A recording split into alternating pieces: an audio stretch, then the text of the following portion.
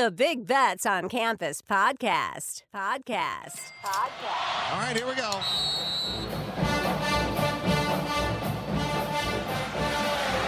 Spreading the court. 10 seconds remaining. They just got to throw it under the basket. It's the truth for the win. Gone. They did it. A miracle. Legends. Double order. Hit that one from the parking lot. What's up, Degenerate Nation? Welcome to the Big Bets on Campus podcast presented by BetMGM. This is the weekend college basketball betting preview. I'm Stuckey. Joining me, as always, Mike Calabrese and Mike Randall. The Mike and Mike's got a lot to get to today. We will obviously talk some weekend spots, rapid fire, really light Friday card. It's pretty crazy as college basketball bettors. It gets like 7 games on Friday and 155 on Saturday, but it's the way it works. We will add to our futures portfolio with a little futures round table. But before we get to either of those items, let's talk the week that was. Can go any way with this. I am going to go to Randall first as punishment to Calabrese for recommending the Delta Devils on the earlier week podcast. Randall, what do you got from this week, or what do you want to talk about? Remember, this is a safe space. You know what pisses me off most of all? Okay, you're ranting now, baby. Yeah, I'm ranting. Why not? Gotta let it out somehow. It's just college basketball at its best, guys. Per Bet Labs, unranked home favorites versus ranked opponents. So your home and your favorite as an unranked team against a ranked opponent. Now 57-20 straight up over the past 2 seasons per Bet Labs. That's a 20% ROI. We saw it last night. Nevada doing it to Colorado State. That's why college basketball is at its best right now. You have those situations. Alabama playing Auburn, so many great examples, and that's why it's fun. That's why the betting is fun. And the other one I'm happy about is Bradley and Indiana State struggled. They didn't cover, but they got to the window, setting up a colossal rematch here after Indiana State won the first one at Bradley on Saturday. So mid-majors are alive. Home teams that are unranked are live as favorites. College basketball, what's better than this?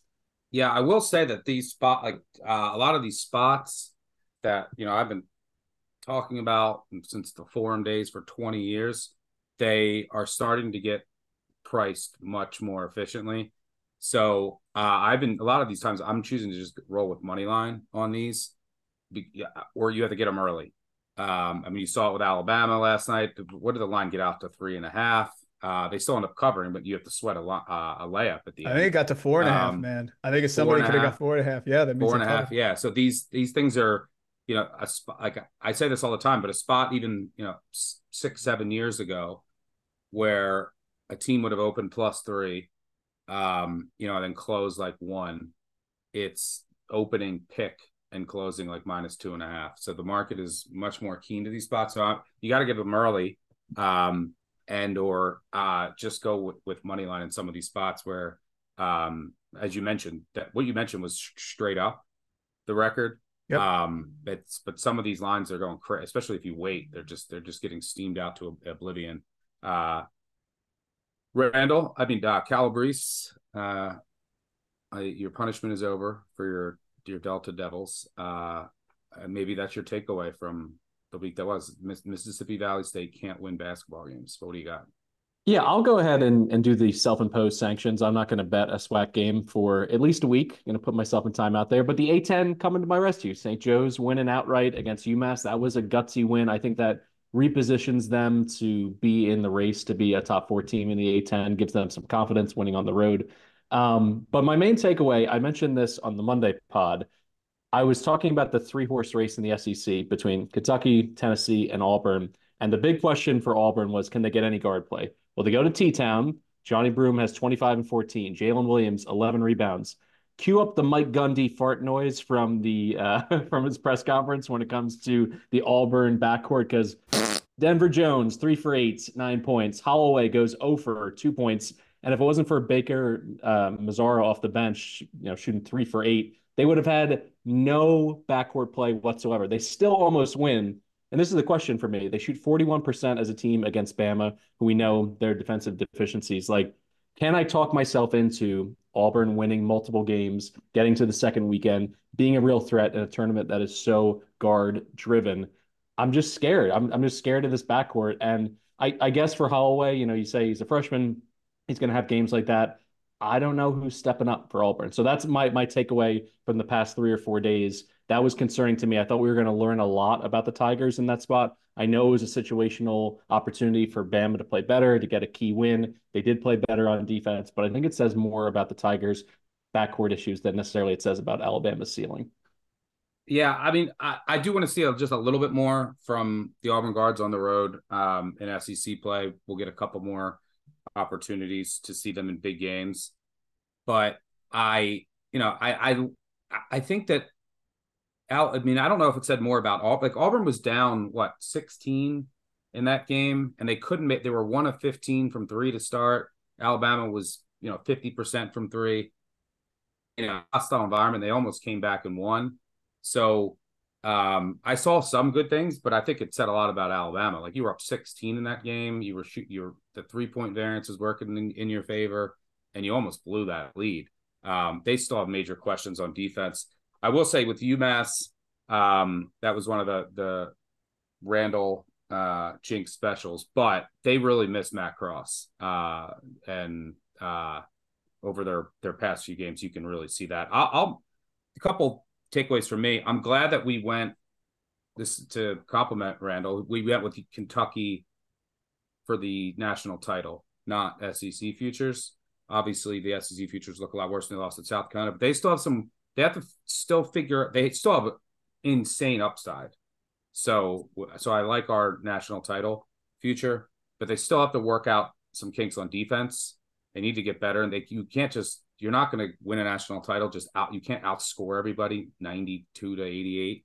So they need to Cal needs to just figure out the right rotations come March. So I'm glad we went that way, but the Kentucky defense still has some issues.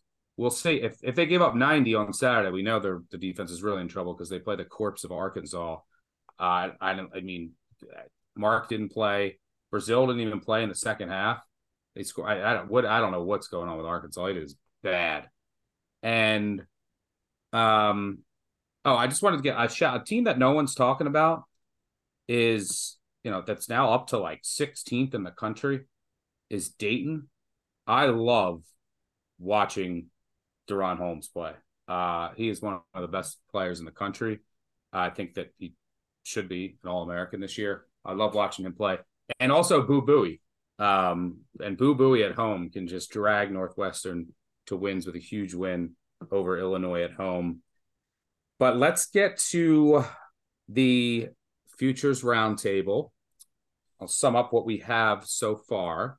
We have Texas A&M to get to the Final Four, 14-1. That's Team Wade Taylor, drag us there and just get every offensive rebound. Or maybe make some shots one game. That would be nice. Then we have Houston plus, I think, 220. I think they're minus 130 now to win. That was a nice addition. Houston to win the Big 12 regular season. And Kentucky 20-1 to win the national title. So if you're new here, we each bring one future. Could be anything. Could be conference. Could be Final Four. Could be national title. We go around the horn. Everyone makes their case, and at the end, we each vote. If there's a tie, then I will split the tie. Calabrese, we'll go to you first. What are you bringing to the Futures Roundtable this week? All right. Can I interest you guys in the Fighting Illini to make the Final Four at 9-1? As everyone knows, Shannon Jr. now back, incorporated into the lineup, spent one game coming off the bench. Now he's going to be a starter. They're going to be potentially a top 5 offense with both him on the floor and Damask, who averaged 23 per game with Shannon Jr. out for those 4 to 5 games. Overall, what I really like about this team, too, is they've had 7 different leading scorers this season, which is the 4th best among power conference teams, according to Evan Maya. So they're not overly reliant on one player to play hero ball, but I do like what I saw at the end of the game where they put the ball in Damask's hand. He ends up missing a shot in the lane that would have been a win over Northwestern. Instead, by losing that game, you still get a decent number, close to 10-1. And the other reason why I think now is the moment to grab them. Between today and March 2nd, they play exactly one Big Ten opponent with a winning conference record, and that's Nebraska at home on February 4th. They go the entire month of February, other than that, without playing a Big Ten team with a winning conference record. So I think they're going to start stacking wins, and you're going to see this number get depressed into the 6 to 7 to 1 window. And the final piece, I know that Brad Underwood has never made it to the second weekend in the NCAA tournament. Well, last year we had somebody who was in the same boat in Dan Hurley, and he won the national title. So I think that's a little bit overblown. I think he has the versatility, the scoring, and with Shannon Jr. back, the overall, superstar talent to be able to take this team to the next level. So I think at 9 to 1, this is the time to get in on the Fighting Illini. Yes, certainly have, especially with Shannon, who can get, just from an isolation standpoint in the half court, can go up really against anyone and score. So if you're in a drought, it's huge having him back. But the only thing is we're not going to get into all the legal bullshit, but is there a chance that he doesn't, he gets suspended again? Or so it seems to me, and won't play armchair, this isn't courtroom TV. It seems to me, based on the judge's ruling and the reaction by the university and the official statement, that they understand that they can't overstep. They can't suspend him again without something changing materially in his relation with the police or his charges or anything like that. So at least as has been. And the next court date is in May. So nothing would happen. Precisely. Yeah. So I think that does kick the can down the road and leaves him eligible for the remainder of the season. Randall, what do you got? St. John's Red Storm to make the Final Four. Here is why I'm proposing it now. Right now, you can get them around plus 1,800. First off, this team had the COVID issues. Players were hurt. Dingle was out. So they had the 3-game losing streak. But hold on a second. They were 12-4 and 4-1 before that losing streak. They lost to Creighton away. If you watch that game, they should have won. There was a loose ball foul called that would have secured the game, and they got fouled on the final shot, which they missed. Fine. Creighton away lost by 1. Seton Hall game, Patinos are out right before the game. You can excuse that one. Fine. Marquette at home, they lose by 1. They go down to Nova and they pound them. I've watched them pound Nova twice. I watched them play very well against Connecticut. No clinging. I get that. But this is the time to buy this team. They have Xavier. They have Connecticut at home. If they beat them, these odds are going to skyrocket. I believe there is great chemistry. I know it's narrative street, guys, but there's great chemistry with this team. Pitino always gets his teams better, and they're always going to be ready when you get into the tournament. Soriano's praising the guy. They need to improve their shooting. I get that. But they've come through a stretch where players have been out. Pitino was out, and they lost 3 straight games. This team is going to get hot again. I believe they are the second best team in the Big East, next to UConn, of course. I'm not buying Seton Hall solid. I get it, but I'm not buying it. I think they're better than Marquette. I think this team is for real. I like St. John's Red Storm. Forget with Creighton. We've discussed them ad nauseum. They didn't cover again for me last time as well. St. John's Red Storm to the Final Four. They have the talent. They have the pieces. They have the depth. They have the coach. And right now is a buy low spot, plus 1,800. So we have a podcast first. Sorry, Calabrese, you're out. Somehow that was my future. St. John's.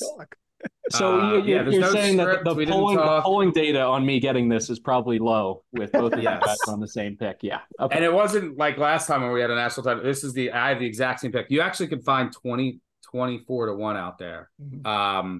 I love this bet. I did a podcast. Should have bet more. Shout out to my guy Will Hill. He asked me who the most underrated team in college basketball is, and I it's a tough question to answer because you can answer it from many different phases, but many different angles. I said St. John's, and you had that 1 point loss to Marquette, 1 point loss to Creighton, but they also, as you mentioned, they've recently dealt with COVID. This is a senior laden team, and it was a team that was put together, right? They didn't have a lot of continuity coming into the year. So it's a team that I expect only to get better. You have a great tournament coach. And then I mentioned the defensive tweak that they made, and they're going with this complex matchup zone that morphs into man. So what does that do? Well, so far when they've used it, it's been very effective, but that also makes them extremely difficult to prepare for in a tournament setting. And you have a great tournament coach with just seniors all over.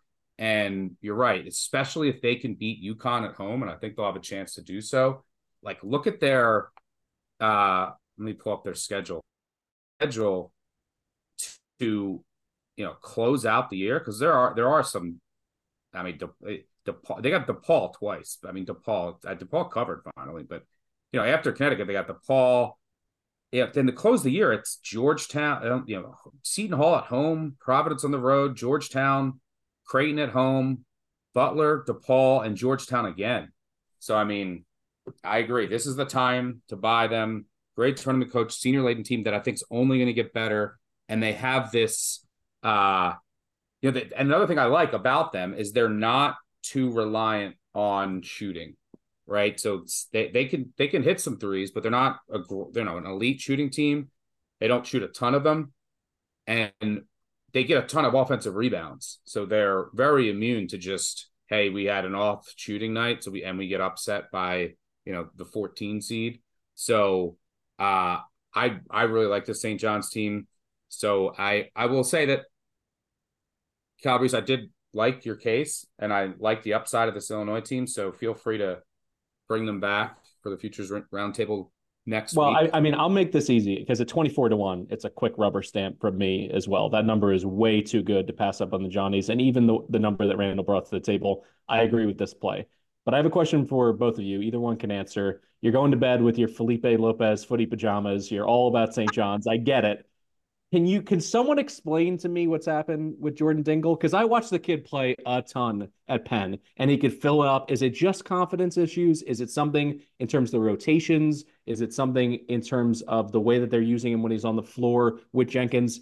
He can't score. Like, you look at his game log, and there's so many single-digit performances. Because if he turns into a 14 or 16 point per game scorer, I absolutely think this team has the goods to not only go to the Final Four, but maybe win the national title with Pitino. Everything that Stuck laid out in terms of tournament coaching, I think in that format, absolutely true.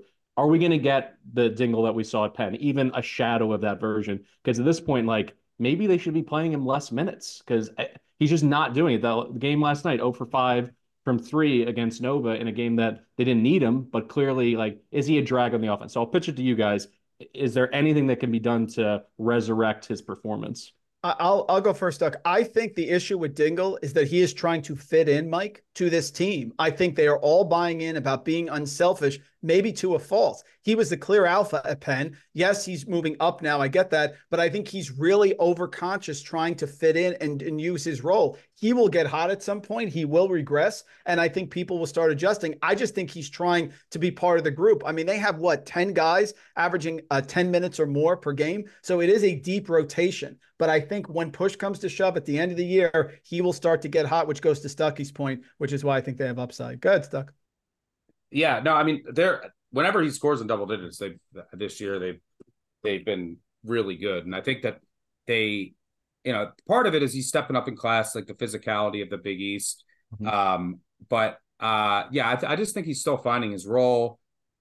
They just need his shooting, really, and he has to just find. He went from just the guy, like literally at Penn, he would have to create every single time down the court. Right. So he has to just find who he is in this offense. And it's really just being an effective role player and someone that stretches opposing defenses. And he just needs to settle into that role. And he's going to have opportunity to do it. And that's this St. John's team. Like I said, they had no continuity. I mean, what were they? Let's see. On Ken Pom coming into the year, they were 331st in minutes continuity, 9th in experience. So it's a bunch of seniors, a bunch of guys who have a ton of experience, which you like in March, but they were kind of put together and they all had these different roles in different places, playing different schemes. And I mean, they've been better than I think anyone thought so far already. But now, you still have 12 games in the Big East tournament and they went through a COVID stretch. They went through a stretch where they're changing their defensive scheme. So yeah, I agree. I think he's one of those guys that's like an X factor that just will raise their ceiling. And if he can just give them shooting, like if he goes hits 3 of 5 from 3 in a game, makes them exponentially more dangerous. So we're adding St. John's to make the Final Four. Now we just have to hope it's not we don't have like St. John's and Texas A&M in the same pod to be like 17 trillion offensive rebounds in that game. So yeah, we have Kentucky to win it all, Houston to win the Big 12 regular season, Texas A&M to make the Final Four, and St. John's to make the Final Four. Good luck if you're to us, and if you're following along and betting with us at home. Let's go, Johnnies. This podcast is proudly presented by BetMGM. Use bonus code ACTION when signing up to get up to $158 in bonus bets when you bet $5. For new users in Arizona, Colorado, Illinois, Indiana, Iowa, Kentucky, Louisiana, Maryland, Massachusetts, Michigan, New Jersey, Ohio, Pennsylvania, Tennessee, Virginia, West Virginia, and Wyoming. Terms and conditions apply. Must be 21 or older. Gambling problem? Call 1-800-GAMBLER. All right, let's get to the weekend. Go around the horn here and just mention some spots that you have circled. And when you're out, just let me know. Randall, I'll throw it to you first. What do you got?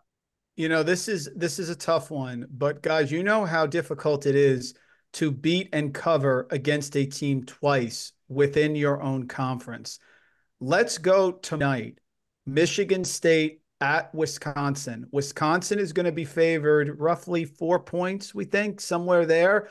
The first time they played, that was when Malik Hall, I believe, was ruled out right before the game on December 5th, and Wisconsin blasted them 70-57. Now, it's not a perfect metric. It's not a perfect comparison, but you have seen teams bounce back in the second game and play much better than that first matchup. Now, this one is tricky because it is on the road, but I'm taking Michigan State here, who hit rock bottom with the loss to Northwestern, and then Illinois.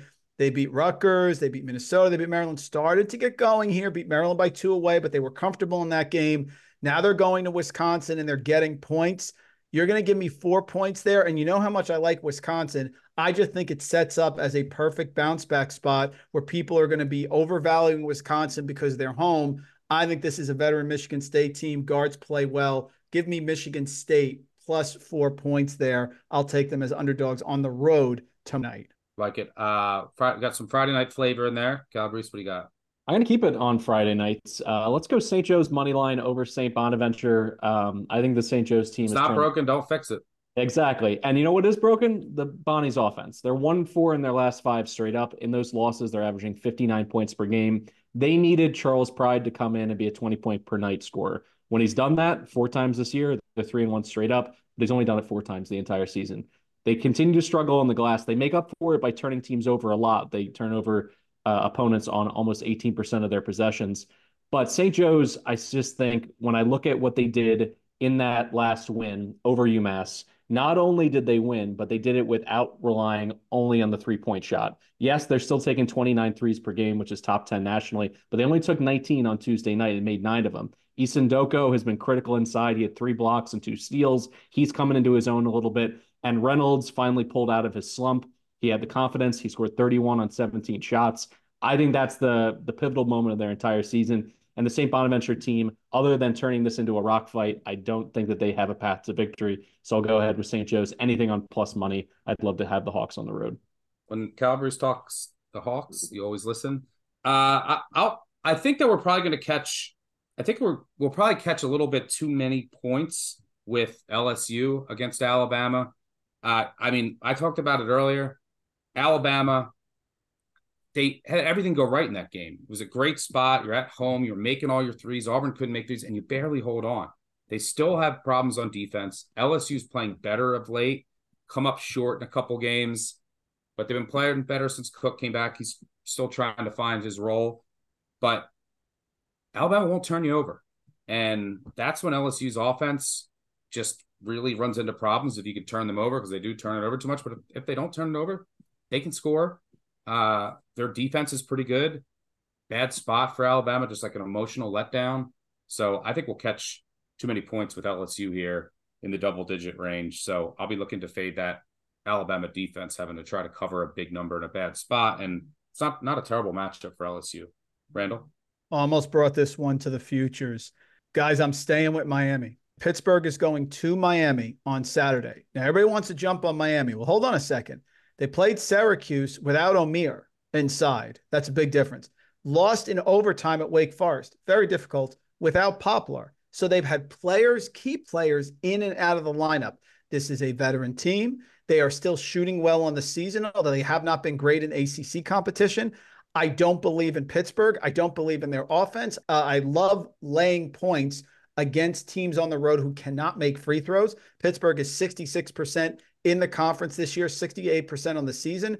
I like Miami. It's going to be a low number because you have a Pittsburgh team that beat Duke away without some key players. Georgia Tech away. Congratulations with that. I don't believe in Pittsburgh. I don't believe in Capel. He got his win against Duke, and now Miami comfortably won that game at Notre Dame. I know nobody cares. It's Notre Dame. I understand that, but they're still a talented team, brought back a lot of players from last year. Omier came back inside. You have a great coach. They shoot well. They make their free throws. They're home. This number projects to be around 4. I'd lay 7, 8 in this game. I think Miami comes out and pounds Pittsburgh. I just think Pittsburgh can score enough to keep up with Miami at home, who is really one of the best teams early in the season besides the blitz loss to Kentucky. They were playing well. I think they get it right here, and I'm going to lay the points against Pittsburgh.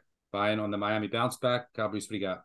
Revenge spot. James Madison going to App State. I like JMU on the money line here. Listen, the Mountaineers, they're all about defense, one of the very best mid-major defenses in the country. I can run it down. They're 5th in opponent shooting efficiency. They never send teams to the foul line, which is something I generally love. Less than 14 attempts per game for their opponents, and they close out possessions. They're 9th in defensive rebounding. But if you watch their win over JMU, they won 59-55 in a rock fight. I think they were down with like 2 minutes to go. It was like 50. Exactly. 51. And they blew a 16-point first-half lead, and this is why I'm fading him here. I'm just not going to deal with the scoring lulls. The Mountaineers scored 4 points in the final 9 minutes and 17 seconds of the first half. Like, that is not a typo. That is not a mistake. That is actually how they performed in a game that they won. I just see the Dukes bouncing back, shooting better. Terrence Edwards has got to play better. But TJ Bickerstaff as well, I think, has more left in the tank offensively. Edwards had 6 turnovers in that first game, and Bickerstaff only had 6 points. I see a correction towards, their average performance on both of those stats. And I think JMU, even if it ends up closing, basically as a pick, I still like the Dukes in this game. I think you're going to get plus money on it. And I think this is a nice bounce back revenge spot for them. They have to make some threes. They didn't. I don't think they shot horrendously in that first meeting. But as long as they can make some threes here, I have a ton of respect for Dustin Kearns, and they can really defend the rim. But yeah, JMU should be right in this game. That should be a good one. Speaking of App State, who beat Auburn at home, they lost at Northern Illinois earlier this season, who's 6-12. They are winless in the MAC. They're going on the road to Ball State. They're the only winless team. I think we'll get a little inflated number. I mean, the MAC home court, unless it's like Kent State, Akron fans fighting each other, is nothing, especially in a meaningless late January Saturday game. This Northern Illinois still has some talent on offense. Ball State can't defend. And Northern Illinois had the number 1 strength of conference schedule. They have a top 80 overall schedule. Ball State has played, their overall strength of schedule is 345th. They just crushed Buffalo. Buffalo, by the way, is a disaster. The Buffalo used to be a respectable program. Especially they are. Yeah. They are 2-16, and one of the wins came against Roberts Wesleyan, whatever that is. So yeah, I'm not buying into Ball State here. I think this game is one possession-ish game. It's a good time to buy Northern Illinois. So some action with the Huskies, the winless Huskies on the road. I actually think they get the outright win. Randall? Last one for me, guys. Let's go to the Ivy League. I like Cornell here at home on Saturday against Princeton. I once dated a couple guys from Cornell. They were really nice. They gave me a ride home. I seriously doubt that anyone from Cornell dated you. It's pronounced Colonel. It's the highest rank in the military. It's pronounced Cornell. It's the highest rank in the Ivy League. They're going to be getting points. I think they're the better team. Prince has been great all year, but Cornell is battle-tested, has played some tough games, decent competition here, has looked good. They did lose away at Baylor, but that was a tough game. They shoot threes well. They're great inside the arc. They force a lot of turnovers. I just like the fact that I'm getting points. I mean, could Princeton eke it out? Sure. But you're going to give me 3 points, maybe even 4 points here with Cornell at home. Cornell has beaten Princeton at home, I believe, 3 of the last 4 times they've played. Little Ivy League. We got 3 teams tied atop of the Ivy League with Princeton, Yale, and Cornell. And Princeton here, not only Cornell on Saturday, following week they go to Yale. They play Yale. So I'm going to go with Cornell here against Princeton in Ivy League action on Saturday. Got some Ivy in there. Calabrese, got anything left? I'm going to go to a conference I never really picked from. Just kidding. The A10 one more time. Dayton laying 2 at Richmond. Stuck brought him up. This team is an absolute wagon. 13 straight wins, 8-5 against the spread in that stretch. Their 3-point shooting, mega elite, 7th nationally, 40%. And it complements Holmes perfectly because his play has just been off the charts. He's the 10th rated player in America by game score efficiency ratings. And since December 9th, he's averaging 23.5 points, 9 boards, and 3.5 stocks. But this is the stat that I love the most. He's only gotten into foul trouble twice since September 9th. But even playing with 4 fouls, he played 36 minutes against UMass and 35 minutes against Troy. When your best player is also big in college basketball with only 5 fouls to go around, you have to be able to play and adjust your game when you have foul trouble to stay on the floor. He always does that. Now, you got Richmond playing at home. They're 6-1 in the A10, but half of their wins... Can they stop Jordan King? Can they stop Jordan King is the question. Precisely. He has gone off 3 times in the last 5 games, 31 against Mason, 24 against Davidson, 32 against George Washington. But I think this Dayton defense is really good. They're 20th in opponent shooting efficiency. I think they're going to be able to at least keep him in check so he doesn't score in the 30s, because I think that's what it's going to require for the Spiders to beat a Dayton team that outside of that point guard position, they're better at every position on the floor. So I'll take the Flyers as a short favorite on the road. Yeah, I'm actually really looking forward to that game. I'll throw out 2. I'll make you guys just you pick one, which would you like better? Just for the listeners at home. Would you feel more comfortable betting on, and I guess we'll use KenPom projected spreads. Would you feel more comfortable betting on Ohio State +3 at Northwestern? Was hoping that we get a little bit more, but after that big win, they had no depth, by the way. Northwestern plays 5 guys basically who all played like 45 minutes in that game against Ohio State, who I think matches up decently. And I just don't like Northwestern is not a team I ever want to bet in the favorite role. I mean, this is also a team you got to remember that lost to Chicago State at home. So I'll be looking at Ohio State. Would like to get a little more than that, but and then do we trust Oregon at home against Arizona? Projected spread here is 7, but it's a great spot. It'll probably open less. It depends. Both these teams play tonight, I believe. I'm aware their transition D does not grade out well, which scares me against Arizona. But this is an Arizona team who we've seen on the road, and they lost FAU on a neutral. They lost to Purdue on a semi-neutral. We've seen them lose at Washington, at Stanford. It's not been the same team away from home since that Duke game early in the year. Oregon has had guys, you have Dante back now, which just makes them a different team overall. They've had guys in and out. They've had so many injuries that I think that they're a little undervalued in the market. I think they're the second best team in the Pac-12. Home smash spot against Arizona. Might depend on what happens tonight in the Pac-12, but those are 2 that I was looking at that might, some might be like, oh, I don't want to pull the trigger. I think the only question, forget about Ohio State. Put Ohio State aside. The only real question is, you go in money line on Oregon or the points? Because I do think situationally it's great. Them getting healthy, I think this is the last time you're probably going to get a nice sweet number on them. So I don't know. I think it may be time to roll the dice and have like a marquee season-defining win. Somebody has to step up into that second and third role in the Pac-12, and I think this is their moment. Yeah. I'll have some sprinkled, and maybe they'll hit the round robin, the Saturday round robin. Randall? Yeah, I like both spots. I think they're great. I kind of like Oregon State tonight. Was it 17 points? I mean, there's something crazy like that. Arizona, very shaky to me. I do not see them as an elite team. We're still living off the win over Duke and the back-to-back 100-point games at home against Belmont, UT Arlington. Whenever you're going to Caleb Love as your main person, I think it's questionable here. I love the spot for Oregon. They're finally healthy. They played well against Utah there. That's a tough trip, bounce-back spot. Yeah, and the points are going to be huge. I like both of them because I also think Northwestern's going to be overvalued here, especially with Northwestern. Don't they have Purdue after that game? Northwestern, I think. Yeah, I think so. Yep. Yeah. So, I mean, I love both stuff, to be honest with you. I'd play them both. And the last piece here, like, what's wrong with Kylan Boswell?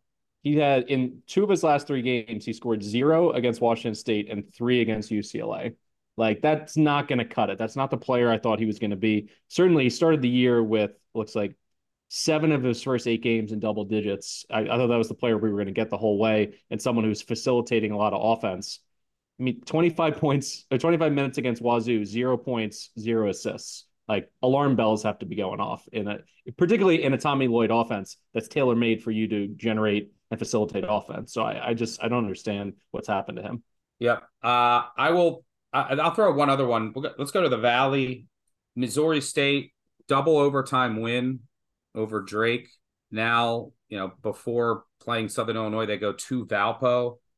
And I'm still not a believer in this Missouri State team. And by the way, on the road this year, they blew a lead against West Virginia. They, got blown out by Drake. They lost to Middle Tennessee, who's horrendous. They cannot score. They lost to Tulsa.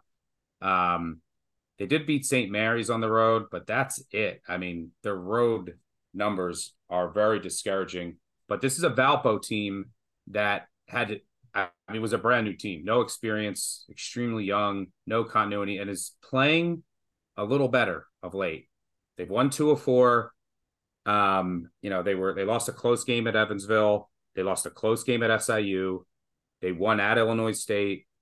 They beat Illinois Chicago at home. They're playing a lot better. It's a team that's like kind of rounding into form. So I think it's a good spot to buy them against Missouri State. Calabrese, anything else in the SWAC or A10 that you want to mention? No, I think I emptied the barrel on the A10, and yeah, well, I'll put the SWAC on the back burner. Maybe hit him up for a conference tournament week in 6 weeks.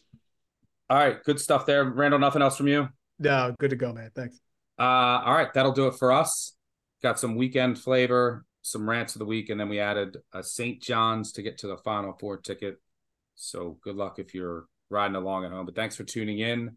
I will do Monday episodes. I will do giveaways. So a couple extra days to get 5-star reviews in. You can say whatever you want. They really help us out. Make sure we'll do giveaways, send out some gear. Make sure you subscribe, tell a friend, tell an enemy.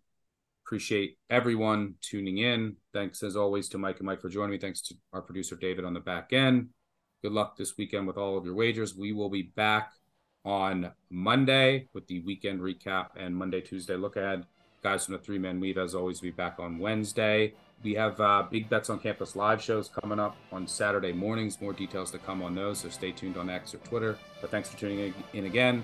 Good luck this weekend on all of your wagers, and we will see you on Monday. Cheers.